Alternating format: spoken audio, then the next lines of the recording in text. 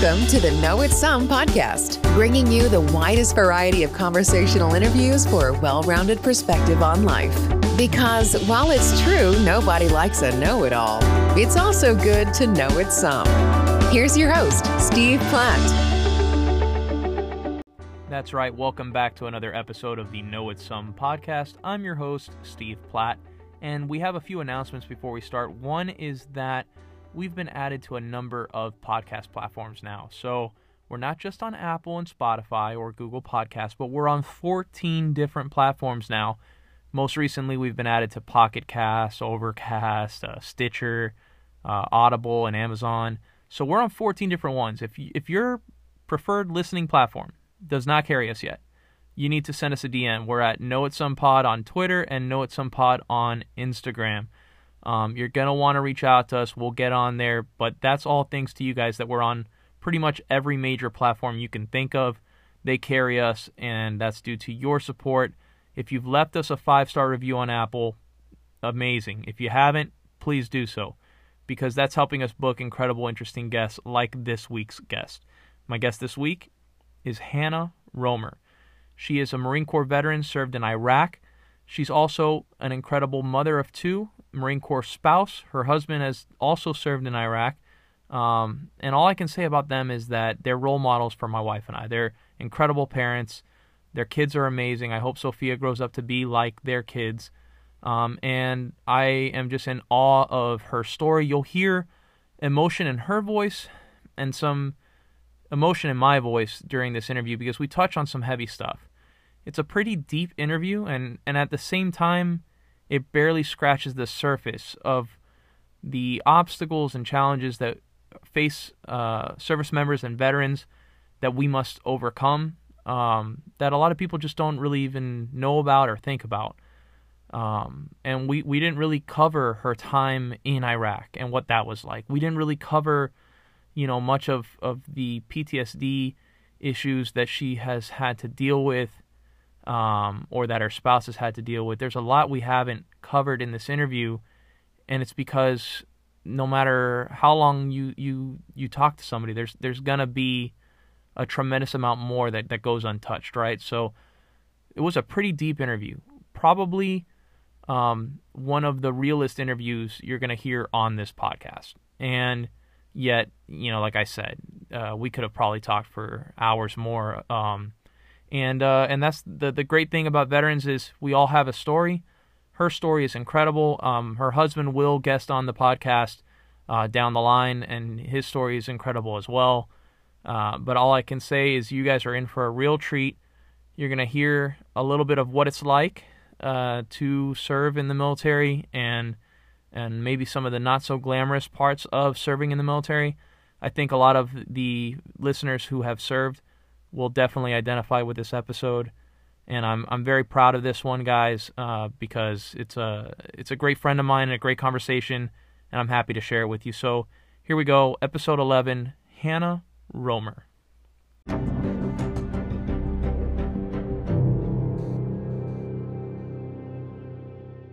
Hana? Yep. Hey, welcome to the Know It Some podcast. I appreciate you being here.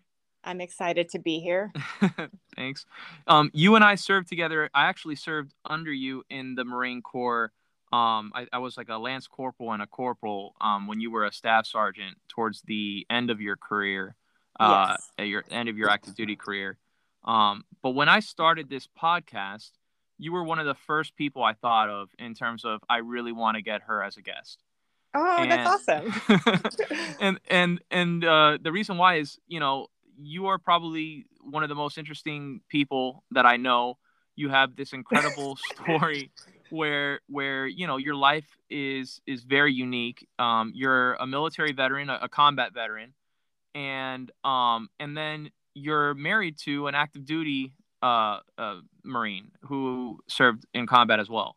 Yes. So you've seen both sides of that coin. You've been deployed, and then you've taking care of a child while your spouse is deployed. Right. Which is very, very unique. Why did you join the Marine Corps? Could you give us a little bit of color about your background, where you grew up and how the Marine Corps came into the picture? Yeah, so I'm from College Station, Texas. It's a town just north of Houston. If you know anything about college football, it's where Texas A&M is at. And my parents are immigrants from South Korea. They immigrated here back in the late 70s, early 80s. I don't know exactly when, but I grew up in a pretty traditional Korean household. If you want to think of Korean stereotypes and like the tiger mom, that was my parents. And so basically, my childhood, they were kind of grooming me for college and getting me ready for success, like going the doctor route, the lawyer route. And I'm a firstborn in my entire family, like the first grandchild, that was born in America. And so I think when I went to high school, I kind of went through a rebellious stage where I was just kind of over it. And I was like, I'm not going to do what you guys want for me. I'm going to do my own thing.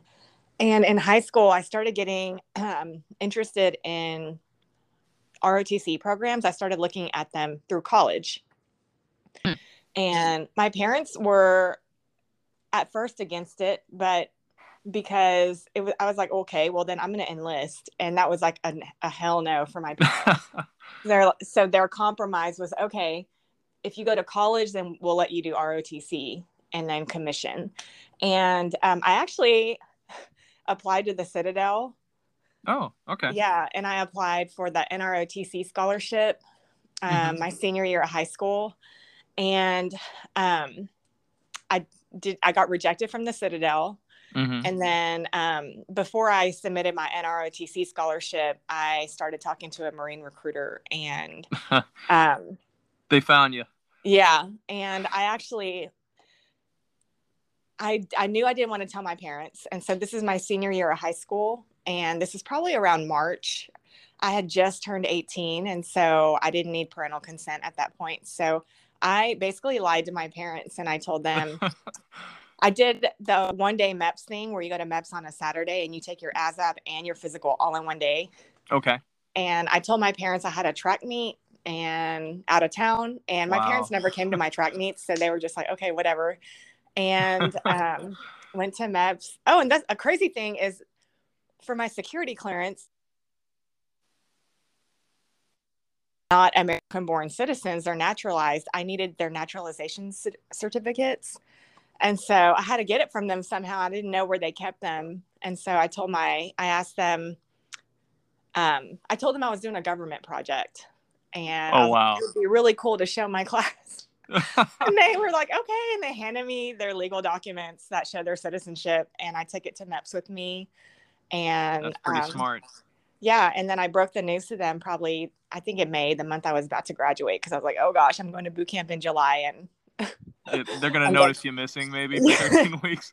Yeah. And it was not good.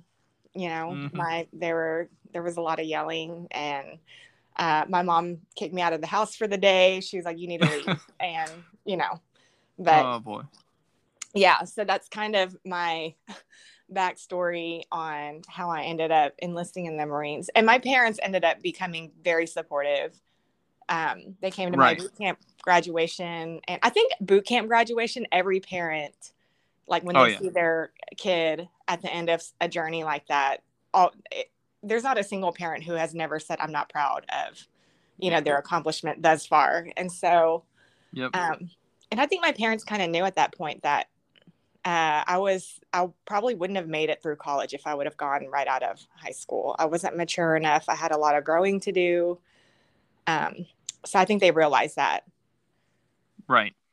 And then, once you graduated boot camp, you ended up as an aviation ordnanceman, correct? Yes. And then you went through your schooling and everything. Where was your first duty station? Was it near the near where your parents were, or was it a little further? My very first duty station was Miramar, California, in San Diego, and couldn't have asked for a better first duty station. It's beautiful there. The base is great. So yeah, that was my first duty station. And I loved it. That's phenomenal. Yeah, no, that's a great place to be. The weather's beautiful. I mean, you can't ask for a better first duty station. I was lucky enough that The whole time that I was stateside, anytime I wasn't deployed was there in Southern California, and Oh yeah. that's you get lucky with that. Other Yep. folks get 29 palms or Yuma. yeah, Yuma. Where I'm sure you're thrilled to be leaving Yuma right now. I am. So that's good. So then a little later in your career, I'm gonna fast forward you Uh-huh. quite a bit because I believe you were in Japan, right? And Hmm. then in North San Diego County at Camp Pendleton. Yeah. Um, you end up meeting your husband, Right. who is also a Marine. How did that happen? So right after I got back from my last deployment to Iraq, I came back and decided that I was going to go on recruiting duty. Hmm. Um, I don't know why, but actually, I mean, I did because that's what I needed to get promoted. But Right. so before you go on recruiting duty, you have to, you in the Marine Corps, you're familiar with how anytime before you go somewhere else, they make you finish all what we call green side training, which is running your physical fitness test and getting your rifle qualification up to date. Hmm. Because on recruiting duty, you won't get to, well, at least the rifle range, you don't get to go to the rifle range for 3 years. So I had to go to the range, and I met my husband on Edson Range at Camp Pendleton. Um, we actually had a mutual friend, and while we were snapping, or I don't know, I don't know who listens to this. So if they're not familiar with the military, I'm like, snapping in there is like the there week are only a before. couple of veterans so far. Okay. So the week, Mostly so the civilians. week before we actually shoot, we practice and get comfortable with the weapon Hmm. before we go to the range. So that's what snapping in is. Yep. And he came up to me. He's like, "Hey, do you know so and so?" I was like, "Oh yeah." And I looked, and I was like, "Oh, I've seen you." Like I had seen him around, Hmm. and he's like, "Oh yeah, hey." And that whole week, and then the week after on the range, he would walk back and forth with me to the armory, and he would wait for me at the armory, and we would just talk. And the process of cleaning weapons is very Oh. tedious. Yeah. And but that was a really great time for us to talk, because we would Yeah. just be in the armory just cleaning our weapons after shooting, and that's a good couple hours of just Yep. You're you not going and anywhere for a while. yeah. Yeah. And so we started talking, and then we started dating, and then got married like 6 weeks later. That's crazy. Yeah. So that's a pretty whirlwind engagement period, right? Right. Um let me ask. So having been a combat veteran yourself, Hmm. and you were in Iraq, right? Hmm. Um then becoming a wife and becoming a mother and being on that side of things, you were still active duty, but Right. now you're raising a kid and your husband deploys. What is that like? What are some of the emotions and what was that experience like? So Nick deployed while I was on recruiting duty, and my daughter was 6 months old. Mm. And he went to Afghanistan. That was his first deployment to Afghanistan. And that was really hard for me. I now looking back know that I had postpartum depression, Mm. but I didn't know it at the time. I just thought I was sad because my husband deployed. Right. Because it just kind of everything in my life was just kind of chaotic. So I was just like, well, I'm feeling this way because obviously, but that probably made it worse. And recruiting duty is also an extremely demanding duty. Right. And so I had this 6 month old, and I'm like dropping her off at daycare and running to the office, and sometimes picking her up from daycare and bringing her back to the office so I could finish working. Man. Um, Also, I recruited in South Orange County, and the MEPS, which is a processing station when you enlist, was up in LA. And Oh. so if we want to get our applicants up there to take their physical, it's a 2 hour drive from where my office was. And so sometimes it was 3 a.m. that I had to wake up to take applicants up to LA, and we take Through LA government. traffic. Like Yeah. And then we take a government vehicle. So a big thing was, I was like, okay, I have a baby and there's no daycares open at 3 a.m. And I can't put a car seat in a government vehicle. That's illegal. And so I really relied on my team a lot, which also came with a lot of guilt because you're asking somebody to take someone that they're not recruiting up Right. for you. And that's a lot of time. Yeah. And I was really lucky to have a really great team, but it doesn't mean that I didn't have like an immense amount of guilt for because it's a lot to ask somebody. And also that time driving up to LA is time that you get to bond with the person that you're recruiting, and it's their kind of chance to ask them, ask you personal questions and as a recruiter, I would get to know them. Sometimes on the way there, it's like, hey, I didn't tell you this because I was scared, but I smoked weed last week. And I'm just like, okay, well, now we got to turn around because you're going to fail the drug, So I feel like that. Yeah. I feel like that first deployment was when Nick was gone. I feel like that time of my life was so chaotic, and I had a lot of anxiety and depression during that time. And I also kind of feel bad because when I did get a chance to have phone calls with Nick while he was deployed, when he would call me, it's always at random times, obviously, because of the time difference. But we never had a good conversation during that deployment. It was always me just unloading on him about recruiting duty and the baby. And it's like I totally disregarded the fact that he's in a combat zone, Right. And so now I feel like I put all this burden, my problems on him, and he's got to think about what's going on at home. But at the time, it was just like, I don't care what you're doing. This is my life sucks right now. And he's like, my life sucks too,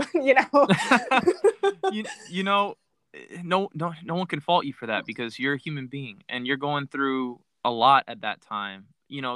You're balancing one of the most stressful jobs in the world with raising a child. You're away from your spouse for an extended period of time, and you're away from your support system, really, because it's not like your parents live down the street and can help out, your sister being there, like you're in a lot of ways on your own with an infant and an incredibly stressful job, like not a 9 to 5 and you can get out at 4 kind of a deal.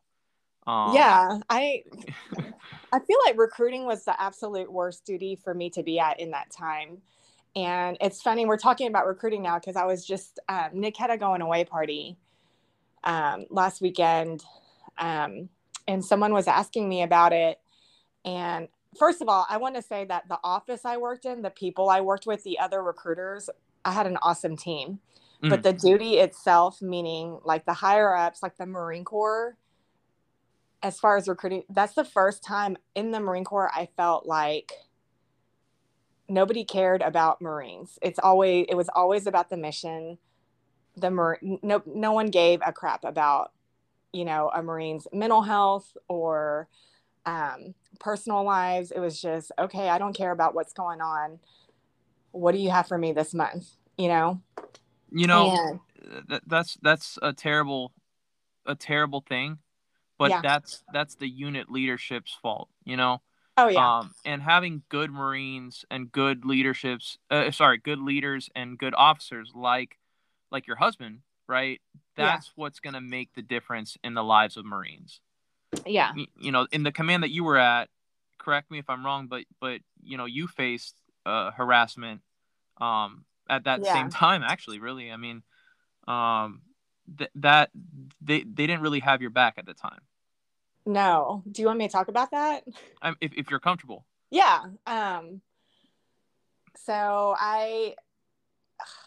while I was working there was a staff NCO. So he was someone ranked higher than me, but he wasn't directly my boss. Okay. So this was during the time when the Marine Corps had like adjusted their tattoo policy for like the millionth time. So I have a tattoo on my left thigh, and they needed to take pictures of it to put in our service record books. Mm-hmm. And so we all had to show up to headquarters in our PT gear, our workout gear. Right. So and shorts to and a get, t-shirt kind of deal. yeah, Hmm. to get our tattoos, like a picture taken of any tattoo larger than the palm of your hand. And for females, they were supposed to have a female take the photos. Okay. And this guy insisted that he was going to take it because there wasn't a female up there at the time. And he was like, it's no big deal. I'll take it. And it was super uncomfortable. And he takes us back into this back room and he's like touching my leg and like grabbing my shorts up. Like it was, and nobody else around? no. And so, and I was a sergeant at the time and I was just like shocked, like dumbfounded. I was like, I cannot believe Like, this is this happening. really happening? Yeah. Oh. And so I reported it to my sergeant major, and he basically talked me into, there's two ways you can report it. It's informal or formal. If you do an informal complaint, nothing happens to the perpetrator. What happens, they get a slap on the wrist, maybe a little counseling paperwork saying, hey, don't do this again, you know. Right. But no real consequences. No. And I found out later that it's because the sergeant major and him would drink on weekends. They're friends. And so he basically, the way it was told to me was, hey, if you do a formal complaint, you're going to ruin this man's career. He's been in the Marine Corps 20 years. He's a father. And, you know, is this really worth ruining someone's life over? And, you know, now he's pulling at my heartstrings. He's like, oh, he's a father. And to this day, that is like my biggest regret, is that I did not go through with the formal complaint, because it makes me so mad when I think about it now, that he retired and got his full benefits and he has daughters. And I'm just like, that was totally unacceptable behavior. And there were other females who had made complaints. Hannah? So it shouldn't have been shocking when I reported it, you know? Right. Mm-hmm. And I feel like I was a little bit ostracized by the command for that. And I kind of left recruiting duty with just a lot of hatred with I don't know what you would call it, like the system. Because I love the Marine Corps. I've always loved being a Marine, but I was just like, no one took care of me. And so, yeah. And then, you know, we served together and we had some toxic leadership issues. And at that time I was just like, I'm done. Like, this is BS. And, you know, and then I was still, I was dealing with some anxiety and stuff from what had happened on recruiting duty. And I don't think it was so much of the act that happened. I was more traumatized by the fact that nobody like cared. Right. Yeah. Like, that was more traumatizing than anything. It's poor leadership. And you know, I feel like, and I hope that I'm right, that I'm seeing some changes in the right direction here and there, but it's really going to come down to the right small unit leadership. You know, they can put whatever directives in place they want from, you know, 8th and I, but it's going to have to come down to, you know, small unit leaders like your husband.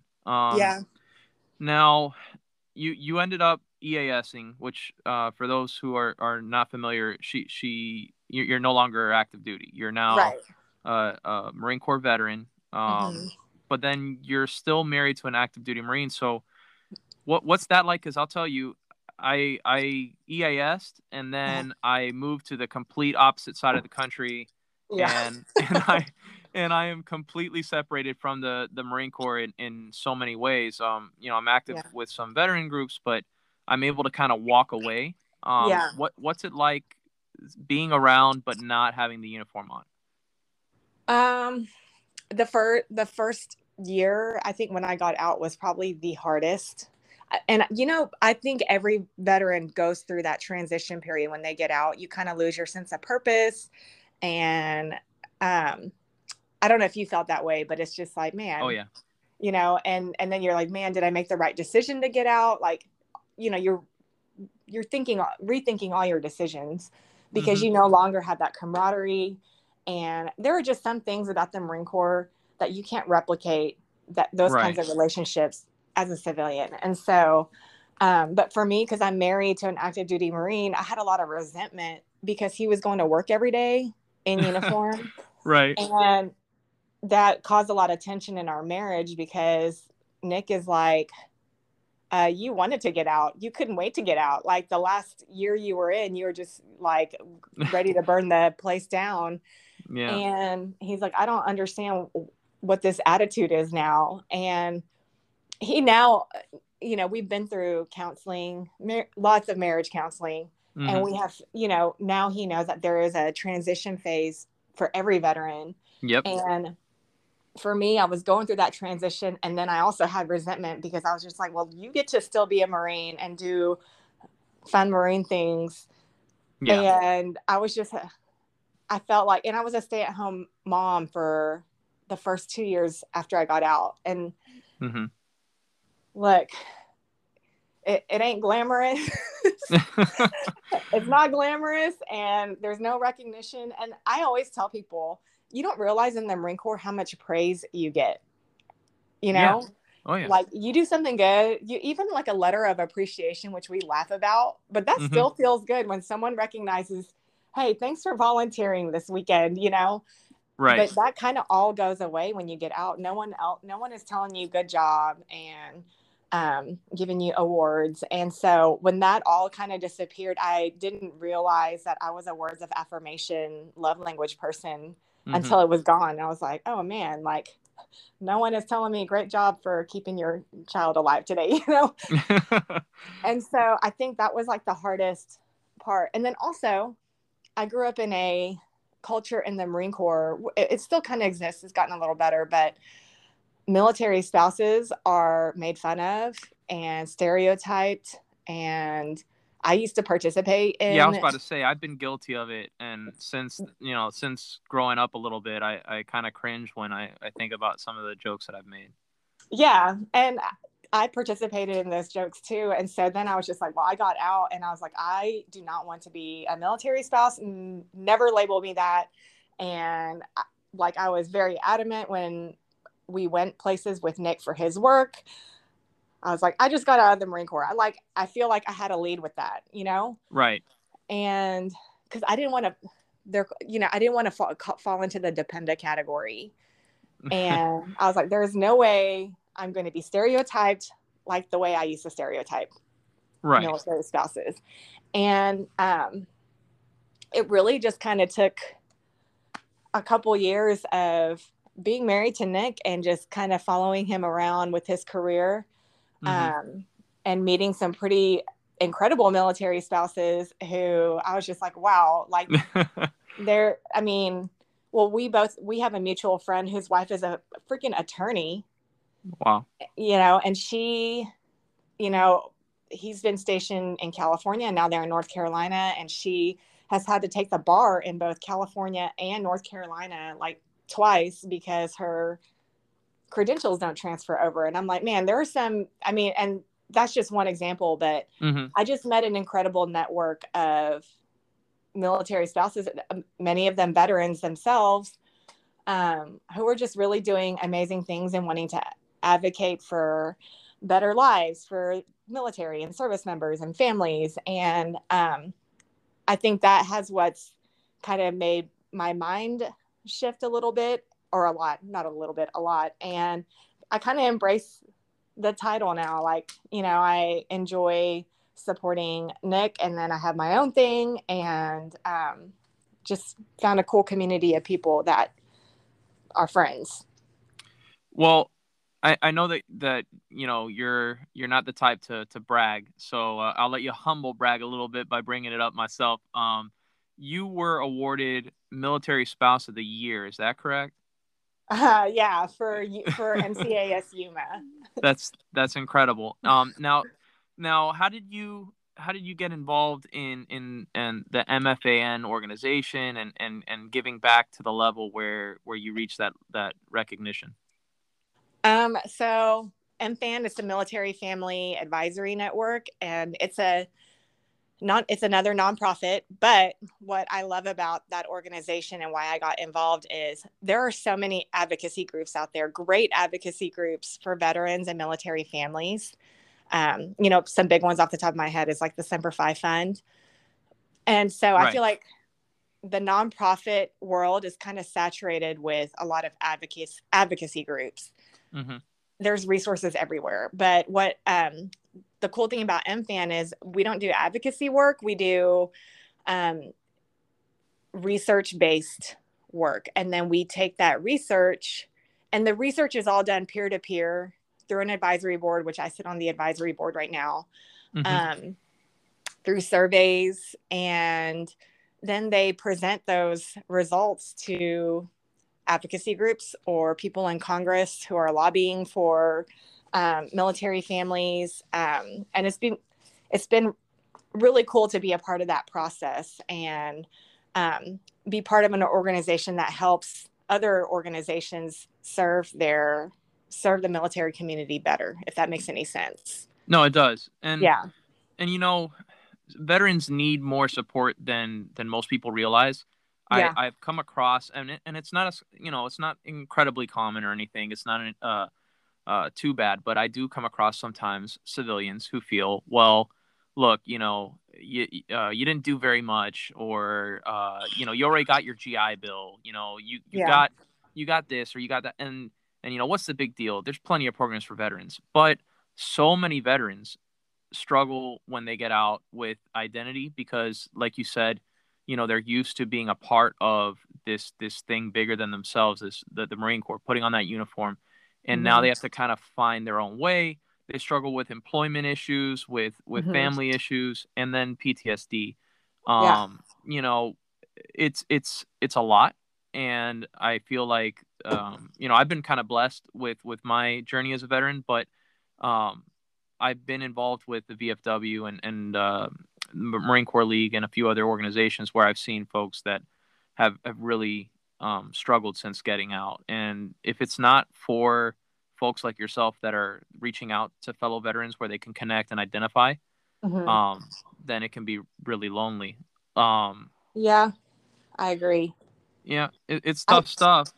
But you know what I've noticed just in our peer group from people that you and I have served with, I really feel like, and I know that college is not for everybody, but I really feel like people who have gone and gotten an education, it doesn't have to be a college degree, but whether it's a vocational school or technical school, are faring a lot better than those who have not taken advantage of some of these benefits. And I've seen that as a trend just when I look through social media and see who's doing well and who's struggling. Yeah. Well, I mean, that's very true. And both the traditional route, like Corey Cody, I don't know if you remember him. He just got his MBA, and he's doing really well in South Florida. But then the non-traditional route, if you remember, there was a guy, I know it was towards the end of your career, but this was across the hall in Gun Shop. There was a guy named Taylor Garcia. He is now a helicopter pilot. You can go the non-traditional route in your education, but definitely using the GI Bill and getting some sort of an education, is the key, I think. I also feel when I went to college on the GI Bill and connecting with other veterans in college, and also being part of a college and having that identity, like I went to Texas A&M, so I'm a huge Aggie.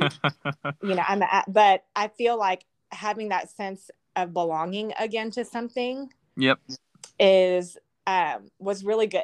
It was really good for my mental health and kind of grounded me a little bit back, from this, oh, woe is me.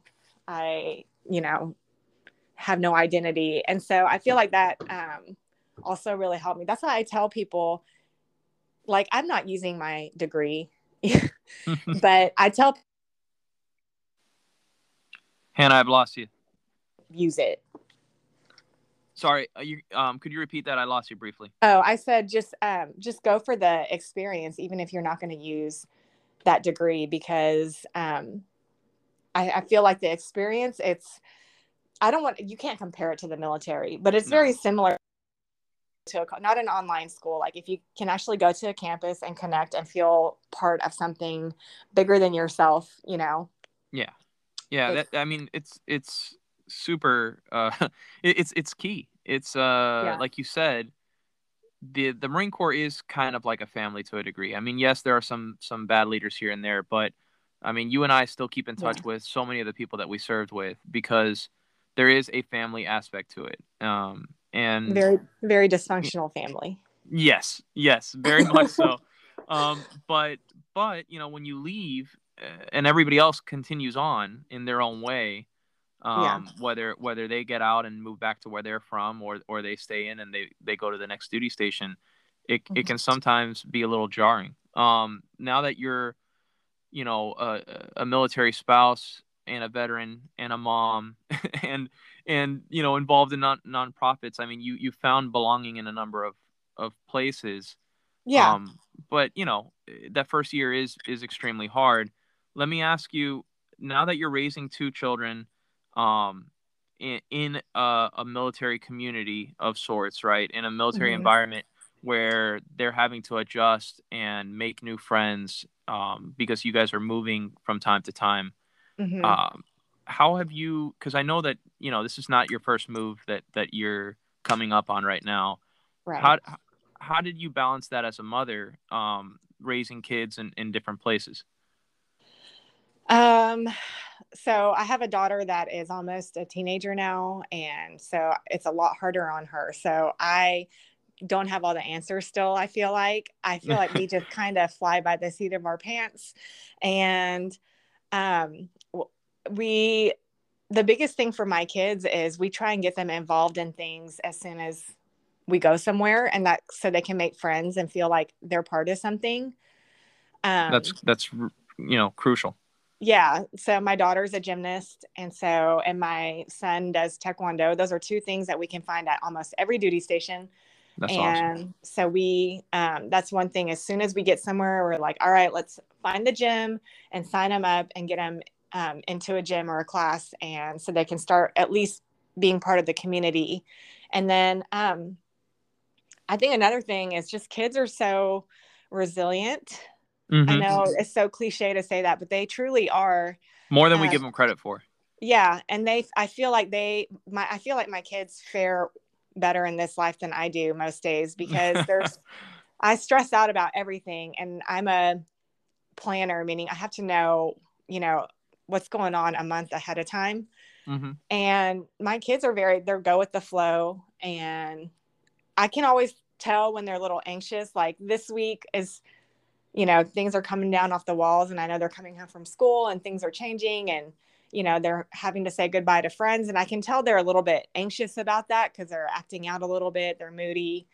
And but just being able to recognize that. And I know Nick and I were talking last night because our kids are not themselves lately. They're a little bit more irritable, and it's easy as parents to want to punish them and discipline them.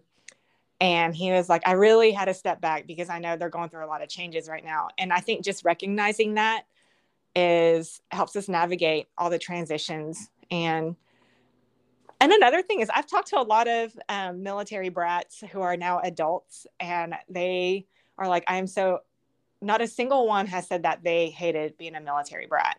They were all grateful for the experience, and they feel like that experience made them better adults when it comes to communication and connecting with people. And Right. so, yeah, so I have big hopes and dreams for my kids.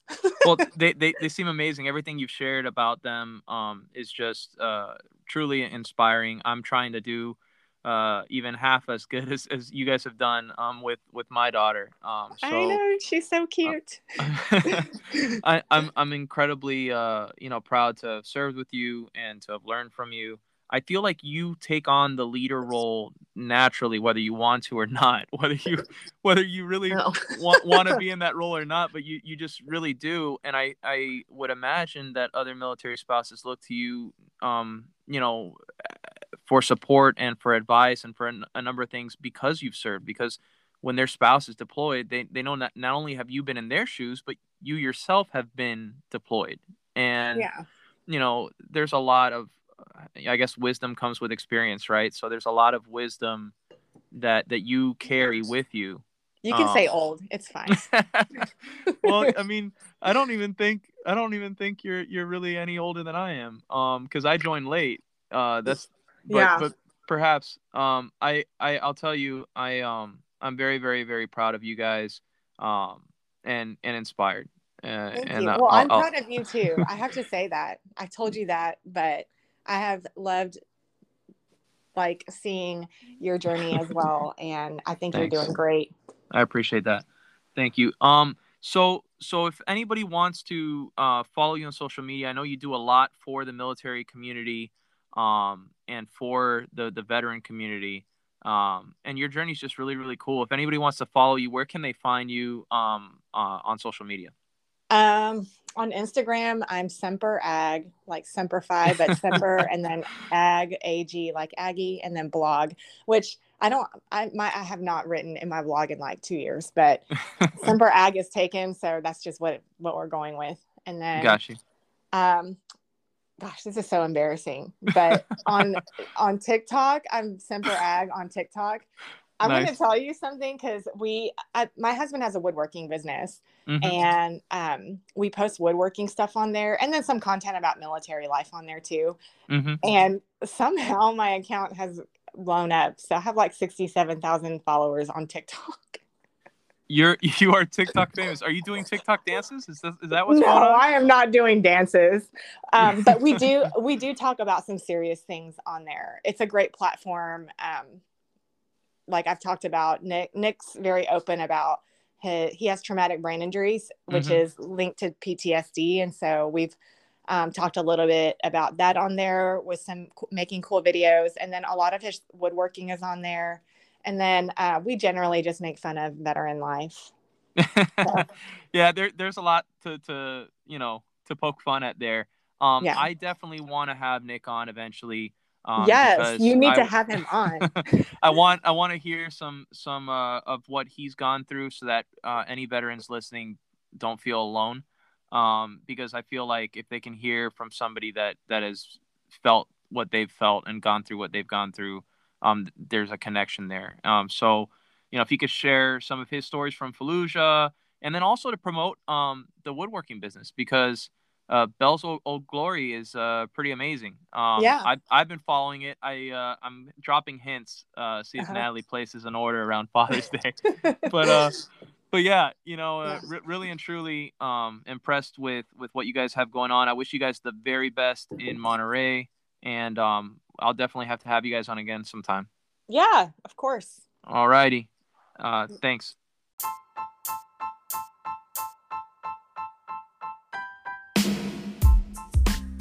And that'll do it for another episode of the Know It's Some podcast. My thanks again to our guest, Hana Romer, for not just her time, but being willing to share her story and kind of open a lot of eyes to the sacrifices that are made by enlisted and commissioned service members. Combat veterans and service members face a lot of struggles, and I think this raises a lot of awareness to what those struggles can look like and how we can overcome them. Your story is extremely inspiring, and I suggest everybody check her out at Semper Ag Blog. Definitely worth a social media follow there. If you haven't already, please go and leave us a 5-star ranking on Apple, folks. Those of you who have done so already have helped us tremendously in booking interesting guests for the future. We have a lot of great guests coming up, and I can't thank you enough for the support. It's amazing to see the podcast climb the charts the way that it has. And then lastly, we are on social media. Know It's Some Pod on Twitter, Know It's Some Pod on Instagram, and now Know It's Some Pod on TikTok.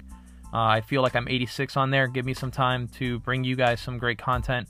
The good thing is I only have 2 followers, so I can't really embarrass myself too much just yet, but go ahead and follow us on there. I really appreciate all the support. See you next week.